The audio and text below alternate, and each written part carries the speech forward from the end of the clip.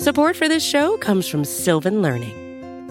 When children love learning, they can tackle any challenge life throws at them. Sylvan's Insight Assessment can help you determine if your child is ready for what's ahead.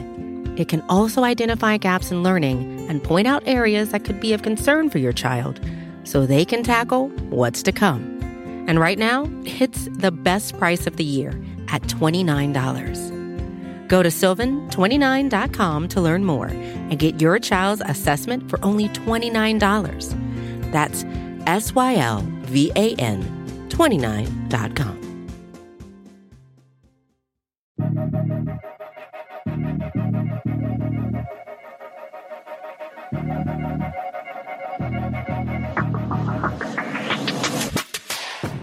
And away we go. It's another edition of the Arrowhead Pride Editor Show. My name is Pete Sweeney. I'm the editor-in-chief of arrowheadpride.com, joined once again by my esteemed deputy editor, John Dixon. John, it is December 5th, and you know what that means. I know you're on the nice list. What are you asking Santa for this year? Yeah, I've been asked. I never have a good idea to give anybody. They always ask me, and I'm like, oh, yeah, I don't know. Right. Right. Pretty bad about that stuff. I'm going to use this opportunity and hope that somebody in my family or my friends or perhaps my girlfriend is listening. I would like a Nespresso coffee maker. So if anyone can, if anyone is out there who would normally get me a Christmas gift, that I'm going to go ahead and give you what I would like. Okay. You know who doesn't deserve gifts, John? The Kansas City Chiefs, after last night's loss to the Cincinnati Bengals, 27-24. This was a game between two obvious playoff teams. I think the Cincinnati Bengals will be there. We'll see if they can win their division. They don't have their division wrapped up like the Kansas City Chiefs do. We'll see if they can make things even more interesting as we get down the stretch here. Immediate thing to know right now when you talk about the playoff picture, and I know, John, you'll be working on that for us early this week, but the Chiefs are now in second place in the AFC. They once again need help from the Buffalo Bills. However, even if the Bills were to win out, if the Chiefs were to win out, they would have home field advantage, at least at the beginning of the playoffs as the number 2 seed. But the Bills have a gauntlet ahead, whereas the Chiefs' schedule kind of opens up here. I've dug into the Bills' schedule a little bit here very quickly. It is versus the New York Jets, versus the Miami Dolphins, at the Chicago Bears with one of the most exciting players in the NFL suddenly in Justin Fields, at the Cincinnati Bengals, and then they finish up with Bill Belichick and the New England Patriots, who at that time may need to win a game to get in the postseason themselves. So that is quite a gauntlet for the Buffalo Bills. I tend to think that there is a loss in there, so I still think there's a lot ahead for the Chiefs when it comes to potentially getting that AFC bye. But the truth of the matter is, and we got to be honest today, the Chiefs now, John, need help again from the teams playing the Buffalo Bills. Yeah, well, there's no way around that in this situation. You know, when I wrote up the playoff scenarios last week, I always say at the end of these articles, but all this starts with winning the next game, you know, whatever the scenario is. And the Chiefs didn't get that done on Sunday. So now we have to back up and take another look at it and see what kind of help we need to move forward. That's just the way it is. It is worth noting here that John will have a playoff picture thing with exact percentages up as we get through what is the final game of week 13. And we start to turn the page to what is the next game against the lowly Denver Broncos. So it should be an interesting week as we get ready for that game. On this show, we're going to go over the important things to know from Chiefs head coach Andy Reid from his Monday afternoon Zoom press conference. We'll have our world-famous Marinated takeaways from this loss in our second segment, and then we'll do a news review of the week that was heading into the Bengals game, what we need to know heading into this Chiefs and Broncos week. Steve let me know before we started the show that the Arrowhead Pride Podcast Network has 951 reviews, and we have no reviews this week. So we have no reviews to read this week. Steve said that we should be pushing to get 1,000. So here's what I'm going to do. I already mentioned there's 20 days until Christmas. I guess I'm bad at math, but that would make 27 days till the end of the month. If we can get 1,000 reviews by the end of December, I will spend that Arrowhead Pride editor show eating a full ice cream cake as we do the show. So 1,000 reviews we're looking for before the end of December. And if we do it, I will do one of the shows. This is the show that we get to 1,000. If it's before the end of December, eating a whole ice cream cake as we do the show. So that's the challenge. If you care to have that and care to hear that and have me have to do that, then we encourage you to leave an Apple review, of course, for 5 stars. Well, what kind of ice cream cake are we talking about specifically? I need more information here. Are we talking about a newlywed cake roll or what? You know what? I have no idea. I would have to figure it out. I just came up with that on the spot. I'm a little afraid that this is going to happen and I'm going to get brain freeze because that happens to me at any time I drink a cold drink or an ice cream or anything. So we will see. That's the challenge. You only need 49 by the end of the month. I feel like it's possible. So we will see if. Well, I'll start watching for a newlywed cake roll. That'd be a good thing for you to eat. Yeah, and don't cheat here, John. We don't need you calling your cousins and your brother-in-laws and your children to get this done. Let's see. You mean like I usually do? We need to get this. If I'm going to eat this ice cream cake, it has to be natural reviews. So that is what we're encouraging now. All right, enough of the silliness. We have to talk about this loss, which is not good news. We'll start with Andy Reid, and we spoke to him today early this afternoon on what is a Zoom conference call. And I think the first thing, this is what stood out to me in the game, not to spoil any marinated takeaways or anything, was just the continued inability to get to Joe Burrow, only sacking him one time. Here was Andy Reid trying to understand why the Chiefs have struggled in that regard. Yeah, we got around him. We just didn't get him on the ground, which we've got to do a better job with. He has a knack for getting out of there, and he did a good job. It wasn't that we didn't have people around him. That wasn't the case. The majority of the time there were people there. He slithered underneath him. So there you hear Andy Reid talking about it, and it is true. I think Joe Burrow has a knack for working the pocket, and it does seem like there isn't some kind of advantage against the Chiefs. I think what's troubling about this is that every other team seems to have very little problem with this against the Bengals offensive line, and the Chiefs, John, continue to struggle there. Yeah, that is odd. The Bengals have beaten the Chiefs 3 times in a row, but they've lost to the Browns 4 times running. Right. That's a division game. That's kind of a different situation. You always know the division team's a lot better. The games tend to be close, so on and so forth. But it is odd. And sometimes that's just because of matchups, whether that's player to player, coach versus coach. Sometimes a team gets another team's number, and that seems to be what's happened with the Chiefs and Bengals right now. I mean, that won't be the case forever. I just can't believe that the Chiefs are going to be in this situation forever. If you're a cliche believer, the cliche that you hear always is it's hard to beat a team twice in 1 year. Now the Bengals have won 3 in a row. So if you're believing in the cliches, the next time these two teams run into each other, you would think that the Chiefs would finally have one sway. I mean, right. Again, that's just reading into what is football folklore in a way. A lot of games don't have anything to do with the previous games, but you got to think at some point here, Patrick freaking Mahomes is going to break through, and the defense is going to break through and sort of have their number for a game. But and you could tell that the Bengals really wanted this one. Not to say the Chiefs didn't, but this felt like a playoff game in Cincinnati. Well, even so, it's a game that could easily have gone to the Chiefs. We might have a whole different attitude about it with just a couple of things happening differently. I thought when Carlos Dunlap made that amazing play just before halftime to break through the line and shut down a 4th and 1 play close to the goal line, I thought, okay, I just saw the turning point of this game. I mean, I thought it was going to energize the Chiefs, and for a while it did. That would have been the turning point of the game without things that happened later. So the Chiefs ended up struggling once again on offense, and it did seem like the Bengals were playing a bit back as they usually do against the Chiefs.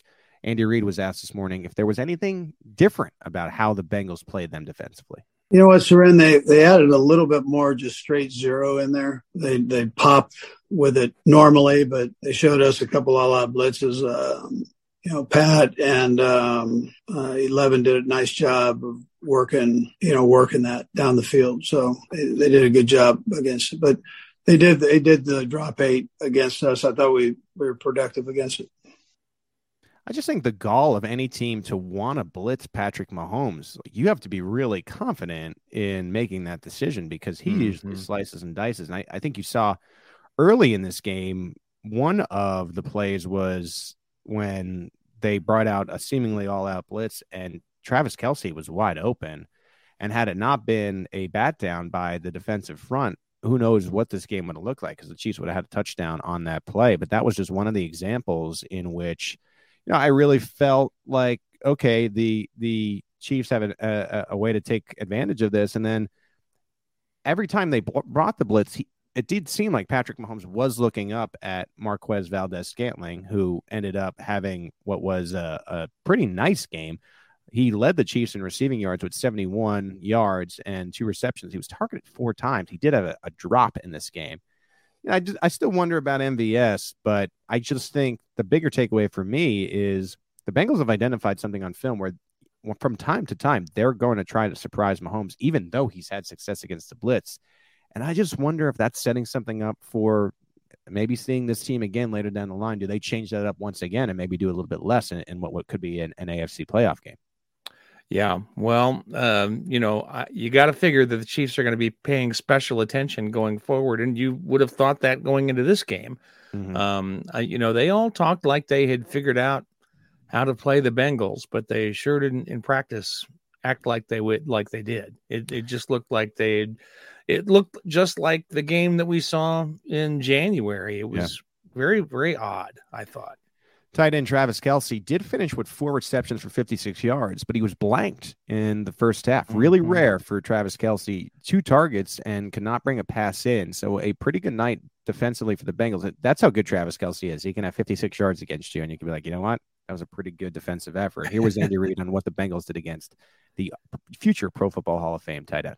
Yeah, listen, they did a good job. Now left other people open, and I could have. Let me start that with this, Sam. That I could have dialed up more things that were a little bit more friendly for him too, and got him into space a little bit more. So some of that is on the calls. Others they had a plan for him, where they're going to double in and out him and take him out. Now, it opened up things for the other guys to be productive, but we take a lot of pride and get guys open when somebody has a plan on them. And then second half we did a little better with it. So and Trav did better. Seems like a little bit of a challenge to an MVS. Again, with 6 targets, only to 2 receptions. Seems like it could be a challenge to another guy who had an additional target in like a Juju Smith-Schuster, where maybe these guys need to step up or get open. I also thought, and we won't play this part for you, but in Andy Reid's opening statement, he essentially said this is 2 good football teams, and you can't make mistakes in dire situations at the end, because sometimes it really does come down to the nitty-gritty there. And I wouldn't say he was calling out Travis Kelce, but just calling out his team, I think, in the future, where if you're playing a Buffalo Bills or Cincinnati Bengals, can't fumble the football. And I think of all the problems with Kelce, it was when he finally got going, this was such a key pivotal play where the Chiefs could have went up multiple scores. I will have a marinated takeaway for that, so I'm not going to spoil it completely. So we're going to move on quickly. We'll get back to that in a second here. Last comment from Andy Reid I want to play, and I thought this was interesting and something that we maybe would tend to forget in what is a very, very disappointing loss, is what this game could mean for the progress of young defensive backs like a Trent McDuffie, a Joshua Williams. Here's Andy Reid. Yeah, Nick, I think that this is hurt as they are. I think that that's going to help them grow. Whether it's a leverage thing, whether it's not having to strike hard at a ball, but just getting your hand on the ball is good enough. Your footwork and how you handle that, all those things against good players, and you had a variety of sizes that you're going against. I think, and speed. So I just think that they look at it properly, which they're pretty good that way. They look at it properly, they can grow from that. When the Chiefs opt to trade a guy like Rashad Fenton, to me that's doubling down on the rookies, but you're also at risk of, okay, when you get to the postseason, you're not going to have postseason experience. That's why these games that feel like a playoff game, and I know that there's a lot of unhappy Chiefs fans at Justin Reid, but I think Justin Reid and his words actually increased what was the drama between these two teams, and you could tell that the receivers were not so happy about the words, and you could tell that the fans knew about it. They felt extremely disrespected, and what it created was this playoff atmosphere before the playoffs in a way. And yes, you didn't come out successful, but I tend to think you'll have McDuffie and a Williams being more ready for that atmosphere, having gone through this game, than maybe where they were at before. Yeah, I think that's right, because in a lot of ways, this did feel a lot like a playoff game, not only because, these teams might face each other in the playoffs, but it had that kind of intensity based on the buildup from it. Because, all we were talking about in the run up to this game was the previous time they played, which was a playoff game. It just added to the atmosphere of the thing. And, the virtual nationwide audience in the late afternoon game, it really did feel much like a playoff game. I wish the Chiefs would have treated more like one, but there you go. It did feel like the Bengals desperately wanted to win it. Maybe it just was a product of them being at home.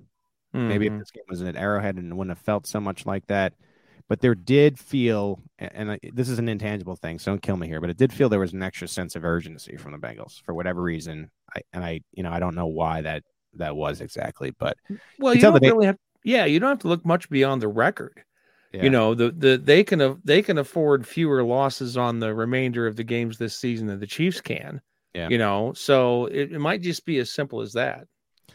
Well, whatever it was, the Bengals won 27-24. If you want to hear Andy Reid in full, about a 9-minute press conference today, you can right here on the Arrowhead Pride Podcast Network on From the Podium. As for us, we're going to move on into our world famous Marinated takeaways coming up next, right here on the Arrowhead Pride Editors Show.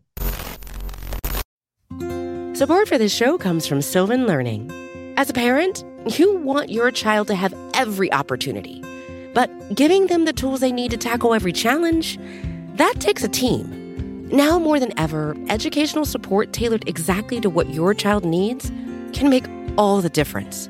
That's why parents have trusted Sylvan Learning for 45 years as the ultimate teammate in their child's educational journey, instilling in them a love for learning and a passion for reaching the next level.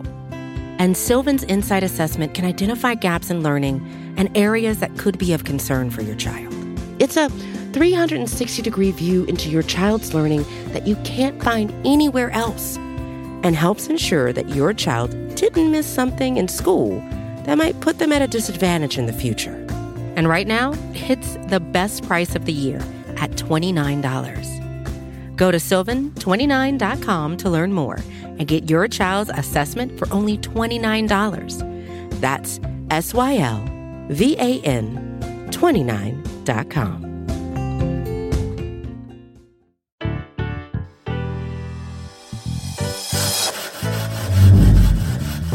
Well, I'm gonna let this marinate.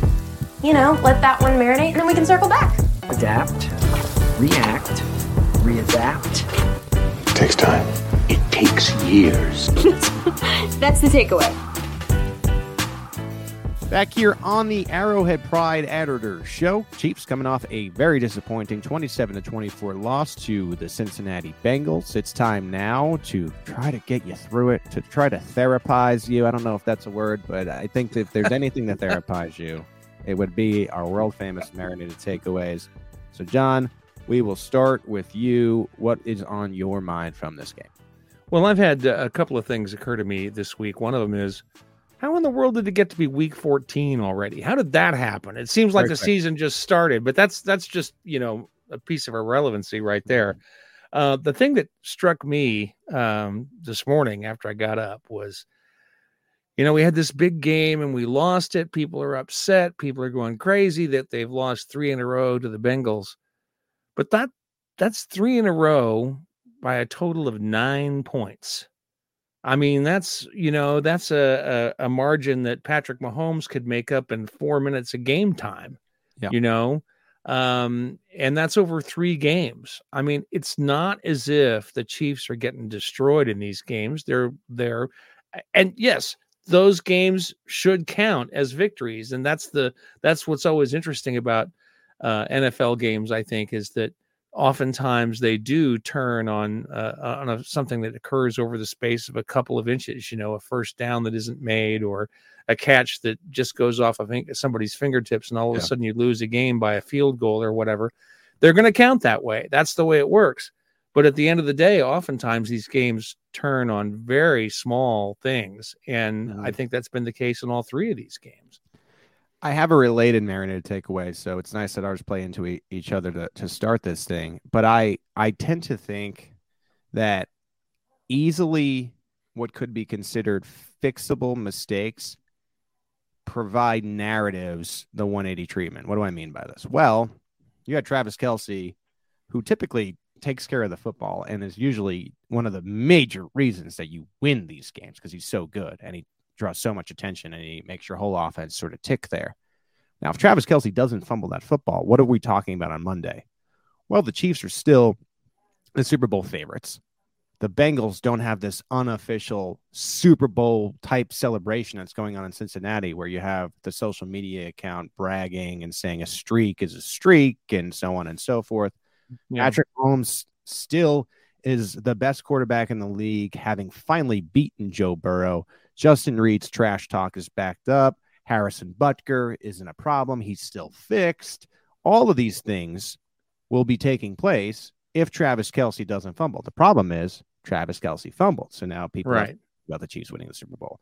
People have questions as to whether the Bengals are a better team than the Chiefs. Is Joe Burrow better than Patrick Mahomes? Why is Justin Reid so irrelevant in a game where he talked a lot of trash going into it? And is Harrison Butker a problem?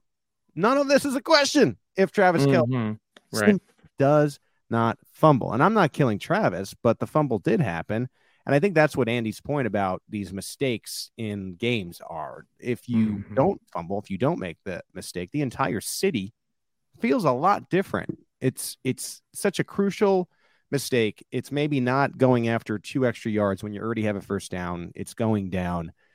Kelce, there has been moments where he's coughed up the ball when he's trying for extra yards. It seems like that's really the only time when he really has a problem with this. And you have these defenders that know to, and this isn't just Kelce. If the guy's going after for extra yardage, get your helmet on the ball, punch it out, so on and so forth. This was such a key part of the game, and I just think it shifted the narrative, a complete 180 of what this would have been had he just not coughed up the football. The Chiefs probably go up multiple scores and win the game, and it's just a completely different feel of the entire NFL. Now you go to the talking head shows.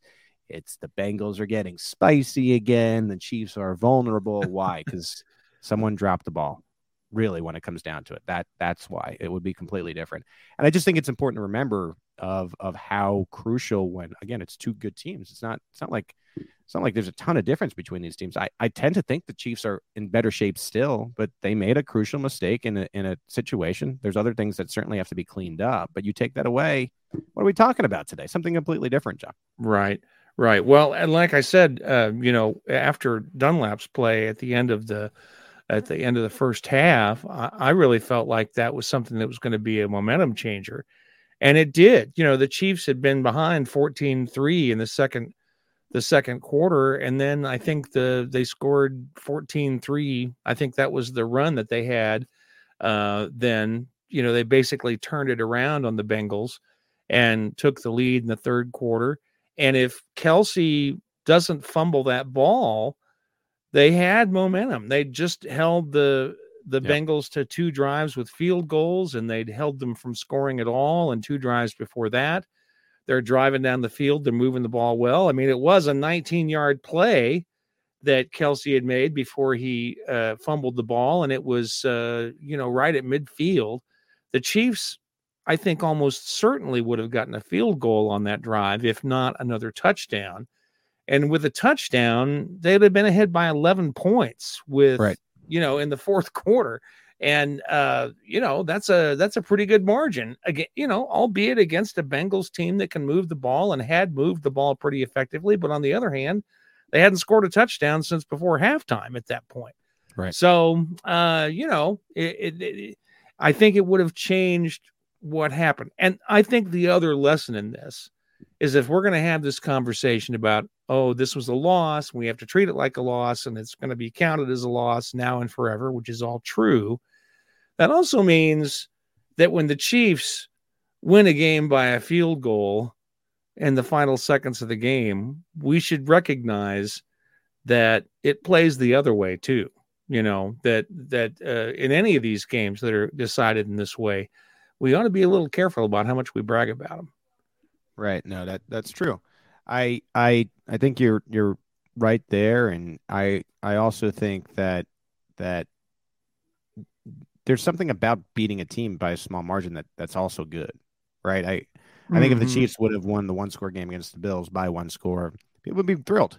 I think if the Chiefs had managed to win this game by a field goal less, like it's just these are small margins change it completely. I have a tough marinated takeaway for number 2, and oh boy, and look, what did Mary Poppins say? A spoonful of sugar makes the medicine go down. So get your sugar ready. I think the Chiefs are a Super Bowl contender without Tyreek Hill. However, I think there are big games in which they really miss the X factor that was Hill. I think there were certain times last night where you say, okay, Marquez Valdes-Scantling is down the field, and Andy Reid, as we played before, noted that he is someone who could stretch the field. It's just not the same threat or player. Now, can they win a Super Bowl without Tyreek Hill? Absolutely. Absolutely. Yeah. I think it's more difficult, like significantly more difficult. I just think about, and it doesn't even really, for me, have to even be Tyreek Hill. I just think about if you were to take T. Higgins and put him on the Chiefs instead of the Bengals. He's not even their Jamar Chase. He's just a very talented receiver, or Gabe Davis, somebody like that. I like MVS. I think he can stretch the field. He's very much, to me right now, and we've had quite the sample size, just what he was in Green Bay. We thought there was a chance where he could come to Kansas City and maybe be a little bit better of a receiver as far as an all-around guy. And he's a guy that sometimes is going to get you the deep threat when he catches it. And you don't always know if he will. And that's really what he was for Aaron Rodgers. Juju Smith-Schuster is great, but he's another possession type of guy, yak man, like a Travis Kelce. And I just think that exclamation point on being the Super Bowl team is missing without Hill. Can they get it done? Yeah, they can. It's these big games where I do think they're missing that element. And I think that's okay to admit, because again, I'm not saying that they can't win a Super Bowl. It's just going to be more challenging until they find that ultra threat that was the guy beyond what is Travis Kelce. And when Reid is sort of alluding to the idea of, well, other guys were getting open, it's a difference between a Tyreek Hill and a Juju or a Justin Watson or an MVS. And I think they got to learn to win these big games without him. And the two toughest challenges on the schedule so far, the Chiefs have lost. I mean, that's just the reality at this point. Well, they're always more likely to lose those tough challenges than they are the other games. So you have to factor that into it as well.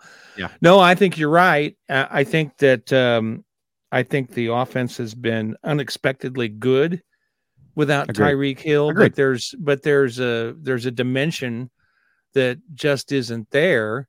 And in some ways they've replaced it. In other ways they haven't replaced it.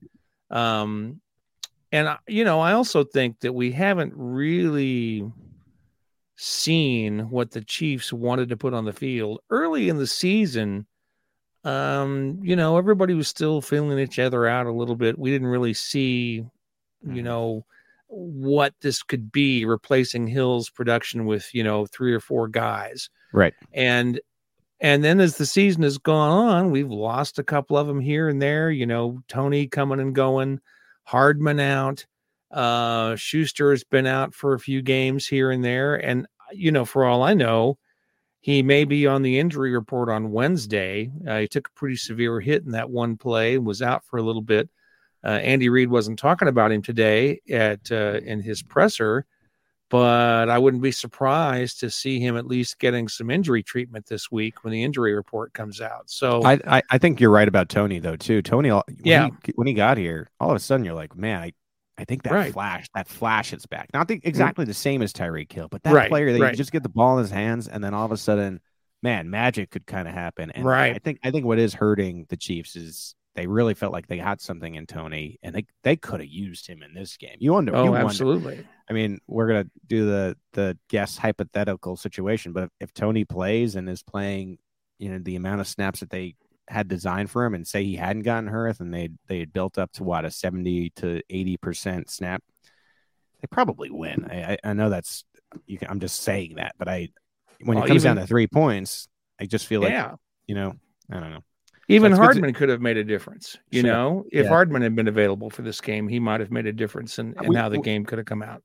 For what it's worth, as you mentioned Hardman, I should say that I've seen Hardman bopping around the building. Haven't really seen a ton of Tony. And so I tend to think when Hardman's games are up, I know that he's put on social media him running and stuff. I don't know how many games we have left of that. Maybe 2, or is it 1?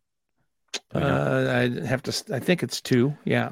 When it's up, I expect him to be back in the mix anyway. Do you have any other marinated takeaways from this game? I have one more. Yeah, I do. I would like to point out that I think it's a little early to be concerned about Harrison Butker's ankle again. Yeah. We went through this little scare with him saying he wasn't 100% back and he hadn't been playing very well. Yet for a couple of games, he's been nails. And I think that this field goal yesterday, was long. Okay, it's a 55-yarder. Yeah, he can hit those, absolutely. But that doesn't mean it's as easy as one that's 25 yards, okay? Yep. It's outdoors in cold weather. Apparently, it wasn't a very good snap. All those things are part of the equation here. I think what we have seen is that Butker is back. And even when Butker is back, he's going to miss about 1 field goal in 10 because that's the percentage, he's around 90%. So yeah, I think that's what we saw with that 55-yarder in the fourth quarter. That was the 1 in 10 right there. I can't blame fans for being upset about this one. Sure. Just because we know that he's not 100%. They've been open about saying that. And it's a 55-yarder in Cincinnati in the cold. And you're right. He hasn't missed in a long time. What has it been, like 3 games? So I can understand where Andy Reid wants to get that game even, but it is frustrating. I know our friend of the site, Sam McDowell, the Star, his whole column was about just taking the ball out of Patrick Mahomes' hands in that spot. Yeah. And that's a different argument, though. No, I know. We don't know how the game plays out if they just leave the offense on the field. Sure. But I wonder, these are just things that you'll always wonder. And the only thing you can hope at this point, if you're a Chiefs fan, is that they get another shot at Cincinnati. Preferably at GEHA Field at Arrowhead Stadium, as they tell me to say. Okay, my final marinated takeaway is this, and it's a positive one, because I felt like we needed some kind of positive marinated takeaway in this. Since the Chiefs' 5-game win streak is now over, John, we need to continue the 5 podcast streak of me bragging about running back Isaiah Pacheco. My man is getting better each and every week. I knew it. I knew it was going to be the case. I'm so happy that Andy Reid listens to the editor's show, because he heard me and he started him, and he's giving him more and more opportunities every week. I think the vision gets better and better every week. He is. And look, I don't want to hype him up too much, but man, I watch this guy. I watch all these games around the league. He could be one of the most explosive running backs in the NFL. So I really would like the Chiefs to continue to give him opportunities. And I just feel like, and I've said the point before, I'm just reiterating here, but I just feel like the running backs as a whole and the offense as a whole tick better when you're giving Isaiah Pacheco the majority of these early down carries. And I would be remiss not to mention Jerick McKinnon's effort in that spell role. He was very, very good. Yeah. So I do like the continuation of the committee. I don't think that Jerick McKinnon should be just left out in the cold, but I love getting Pacheco going, because he really feels like the type of back, even as a rookie, where if you get to carries 7, 8, and 9, they're just way more angry, explosive. He's in a groove way more than when earlier in the year when they give him like 3. So I'm in favor of this. I think it's working, even though they did lose last night. And you really have to love the guy's enthusiasm and his motor. He gets taken out of bounds and pancaked outside the sideline, and he leaps to his feet and runs back to the huddle. You have to love that. It says a lot about the kid that he has that attitude. He's been asked about that. He's been asked about that, and his answer was he wants to stay in the game. So he does not want his running backs coach Greg Lewis to have any thought to put in, what would be McKinnon or at this stage of the game, Rojo. He wants to just continue to stay in. And that's very purposeful that he's doing that. And I also think it sends a gritty message to the other team. Like, oh yeah, I don't care if you're shoving me into the bench yeah.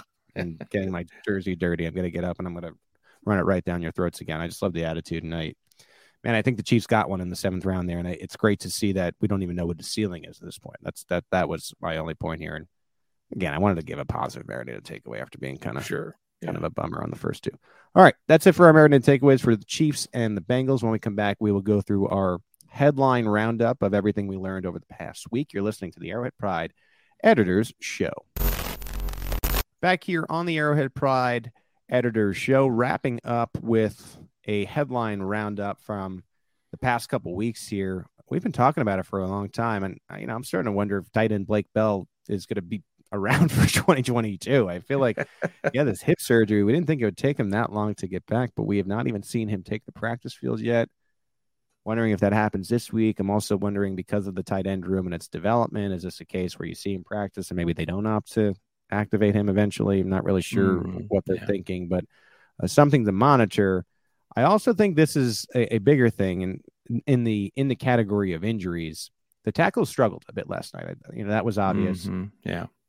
If you're listening to the show and you're thinking about Orlando Brown Jr., look, I get it. He had some bad reps last night. I'm telling you, it doesn't matter what I say. It doesn't matter what you think. It doesn't matter they're not going to bench the franchise tag. They're just not going to do it. So the only possible change that I think can happen, that's something that I've said before, is Lucas Niang replacing Andrew Wiley at right tackle. And I just think maybe they do it as a jolt. You also had Nick Allegretti in for Joe Thuney. So I just wonder if you see maybe next week they try to get Niang in there. You tend to think because he was downgraded to questionable, they will have Thuney back in the mix, and maybe all of a sudden against the Denver Broncos, you can give you some confidence. You start to feel like, okay, this might be the way to go with the line. I'm just wondering out loud if this is the week that we see Niang maybe back in the mix at right tackle. Yeah, that could be. I mean, the one thing that I thought was encouraging about it, that I noticed yesterday, is that he was the guy coming in for the 6th tackle, the 6th lineman. When they, that typically is game, they do that. Yeah, that typically is Allegretti, but with him playing. But you're right. That would mean that if we're doing the number game, right, he's at least the 7th lineman. I'd be curious to see if he was still that guy if Thuney had started. But you're right. That's a good call. Yeah, that they're giving him some playing time outside of special teams indicates that he's good enough to be out there on the field, and when the offense is on the field. So that makes it a greater possibility, I think, that we might see him in that kind of role. And I agree with you. Orlando Brown Jr. is going to be where he is, unless there's an injury or something. And they have to do something different. I think what we're looking at is the potential of a change at right tackle, and right tackle alone at this point. Orlando Brown Jr. has had some good games. He just didn't have a good one this time. He's been high and low this year. There's been some games when he's been pretty good and some games when he's been pretty bad. And if you're looking for some positivity there, I mean, how thankful must the Chiefs be for not committing to that deal? And I wonder if Orlando's going to dial back that whole highest paid left tackle energy that we were seeing last offseason. But that is a conversation for another day, as they say, John. All right, let's round up some roster moves that they made this week. It was more minor roster moves. Las Vegas receiver Bryan Edwards to the practice squad. They brought in Melvin Gordon to the practice squad as well. And then they added veteran defensive tackle Brandon Williams. And the cuts there were Wayne Gallman and center Austin Ryder as part of the 16-man practice squad. Melvin Gordon, John, seemed to get the most attention of all these moves. Yeah, but I think that's just because people are looking for any excuse to put Edwards-Helaire on the sideline. I mean, I think that's what it is that people are ready to move on. And I think that's unfortunate. I've said that before, but I think that's part of the dynamic when you bring in a running back. I think that's part of why people have been so high on Pacheco, is that they see him as a guy who can play better than Edwards-Helaire has. So, I think that's part of the dynamic there. I don't think that having Gordon on the practice squad is any threat to Pacheco. I think the Chiefs see him in that McKinnon role of a pass catching back. Yeah, I agree. Yeah. And I mean, I don't think he's going to be up unless there's something that's going on with McKinnon. I think maybe the Chiefs thought there could be something going on with McKinnon last week. He didn't practice on Wednesday and Thursday because of a hamstring issue, was able to log a practice on Friday and then appeared more than fine in the game. McKinnon was the last problem that the Chiefs had in this game with his yards per carry. So Gordon, I think, is there as some insurance. I guess I do wonder if he is someone that could be activated against a former team. It seems like players like to play against their former teams, but I don't know if the Chiefs would just do that. Rojo's been in the mix. Brandon Williams is someone who has a connection to Joe Cullen, and so I just think it's adding more guys to what is a defensive line room that you can never have enough bodies. He had a little bit of a dip last year according to Pro Football Focus, but before that was a really good run stuffer. So I think it's just another body just in case someone were to get hurt. And look, it happens. We saw Turk Wharton go down early in the year. So if something were to happen to some of these guys, you have someone that I think you're developing now in the practice squad. Well, I think that's the same. It's the same thing with Edwards too. As I said a couple of minutes ago, we're down a few wideouts compared to where we were earlier in the year. Yeah. And I think they're just trying to make sure they've always got somebody they can bring in there if another player goes down. I thought it was interesting today that Andy Reid talked about, putting all the attention on Kelsey, that had opened up possibilities for other receivers. How come Sky Moore didn't even get a target yesterday? I think that's interesting. I would expect under those circumstances we would have seen more from Sky Moore, but we didn't. So that's a mystery to me. And I'm supposed to be this Chiefs expert. He was in my DraftKings pool yesterday, John, and he did, and that matters more than anything that we're talking about. Today. We didn't see a target for him, so very disappointing. I thought he was really coming on, and I don't know, just because of what he's kind of shown on offense, especially off the line of scrimmage. I just think he's got a rare trait of that release and just can get open right away, and especially when you have the attention that Travis Kelce is getting. I don't know. That's a fair question. That could be a look. That's a bonus Marinated takeaway. Look at what we're doing today. We're getting look at that. Thank you for reminding me about Sky Moore and how he wasn't really involved. All right, so those are the roster moves. I think they're just minor. I think they're viable backups in the case that you have injuries. And again, we'll get the first injury report for Chiefs and Broncos Wednesday afternoon. Check that out at arrowheadpride.com. Patrick Mahomes talked a little bit about the Joe Burrow rivalry, and unlike his defensive teammates, was pumping up the Bengals heading into this game, really complimenting Joe Burrow and being someone that he really sees as a competitor and a rival. And now for good reason. And we don't have to continue to harp on it, but 3-0, 3 in a row against Mahomes. The only other quarterback to beat him 3 times is Tom Brady, has not done it in a row. So that this annoys Mahomes, and I would say, and I'll end here, and you can add in anything you want, John, but the thing that you like about Mahomes is that Patrick Mahomes is probably waking up on Monday dying to play Joe Burrow again. Like, he's not a guy that is saying to himself, well, I hope we don't see him in the playoffs. Yeah. He's a guy that's saying, I would love to see that, and in the first round in the playoffs, as soon as possible. You know what I mean? No, I agree. That's who he is. That's who he's always been, and that's one of the things everybody loves about him, is that he's so competitive, and so anxious to wipe that kind of thing, wipe that smirk off somebody's face, for lack of a better way to put it. Everybody loves that about Mahomes, and I think you're exactly right. I today, I've seen people saying, "Oh my God, I hope we don't play the Bengals," and I think you're right. I think the Chiefs have an entirely different attitude. Like, they want to get this, they want to put this thing down. And not have it be an issue anymore. They usually rebound pretty nicely, and I think it's because they just get ticked off at how badly they've played, and that's why you talk about the Denver Broncos and going to Denver. I tend to think the Chiefs are just going to really roll over them. Now, it is a division game; you never know what can happen in the division. But I think they're going to play pretty angry coming off of this loss because they wanted it. What did the Broncos score 9 points yesterday? What was it, 10-9 against the Ravens? Yeah. It's bad out there, John. It's bad out there. We'll have previews all week here at the Arrowhead Pride Podcast Network. Speaking of people who really enjoy them some Patrick Mahomes, Matt Nagy apparently gave him the answers to a test ahead of the NFL draft. I tend to think, and this you could hear it on my question to Matt Nagy on one of these From the Podiums, was No, he has a relationship with Brett Veach.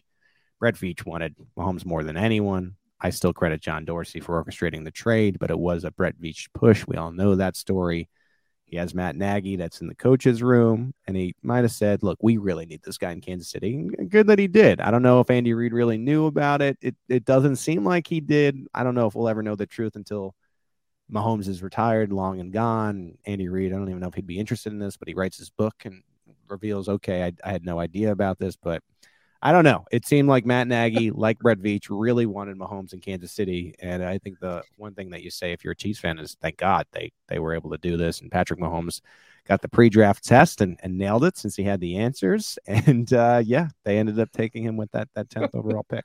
So yeah, that was a funny story. It was fun to have it reported. It was fun for the reporters to ask questions about it.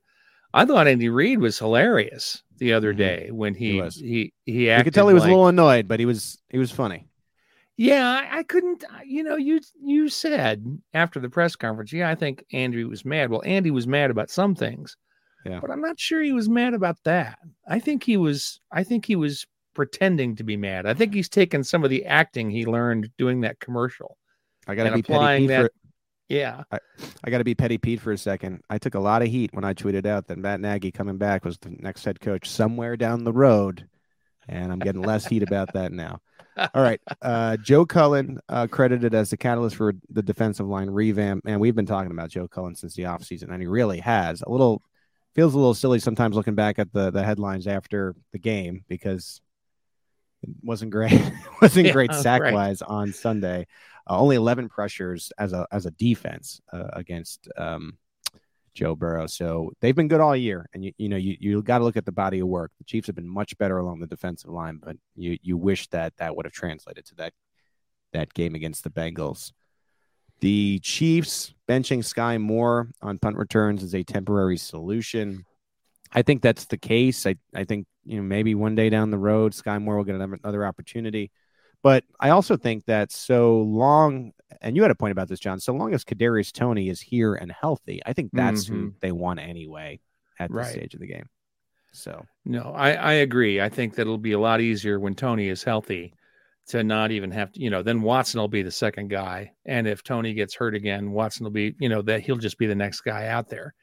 I think I'm kind of surprised by how upset people were by Moore dropping those punts. But because it's Dave Toub is right. This is something that happens with punt returners, and you have to take some of the bad with the good.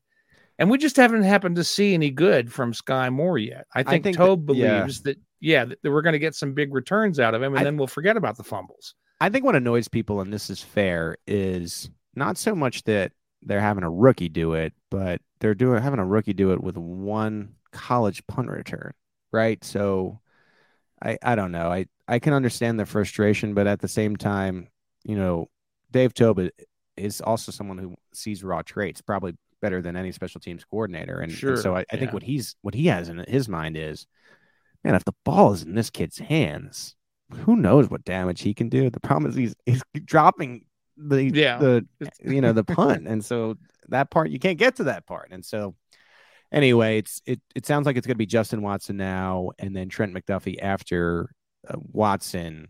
And then, maybe somewhere down the road, you see them give Moore another shot. I tend to think they'd want to do it in the preseason again before they try that in a real game. But, the numbers game can come back to you a little bit. We have seen that. Finally, I pulled this headline, and this was a really nice job by one of our analysts, new writers here at Arrowhead Pride this year, Price Carter, just really noting that suddenly the Chiefs 2022 expectations are back to Super Bowl or bust. Remember, this was ahead of the game, so you didn't have that information that they would lose to the Bengals. I don't think the loss really changes that idea, but it is a nice reminder that heading into the season, it was, man, I can't believe the Broncos or Chargers are going to win the AFC West and the Chiefs might get a wild card, and you get to this point, 5 games left, and people would be rightfully upset if the Chiefs aren't at least vying for that AFC bye at this stage. And the division is going to be wrapped up this weekend more or less just because the LA Chargers lost another game to the Las Vegas Raiders. So they should have the division wrapped up. So now it's still very much Super Bowl or bust. And I think it's wide open in the AFC to an extent. I think it's wide open in the NFC. There's a lot of teams who you could see making a run and winning the Super Bowl. But I think the Chiefs and its fans would be disappointed if it doesn't happen, because I just think it is wide open. So why not Patrick Mahomes again? No, I agree. And I never would have expected. I mean, I'm just totally surprised by this. I thought that all the talk about the AFC West teams catching up with the Chiefs this year was a little overblown, but I think it was hard. I thought it was hard to just completely dismiss it, because there's 18 weeks now. None of us thought it week 14 would be over with, officially over. You know what I mean? Right.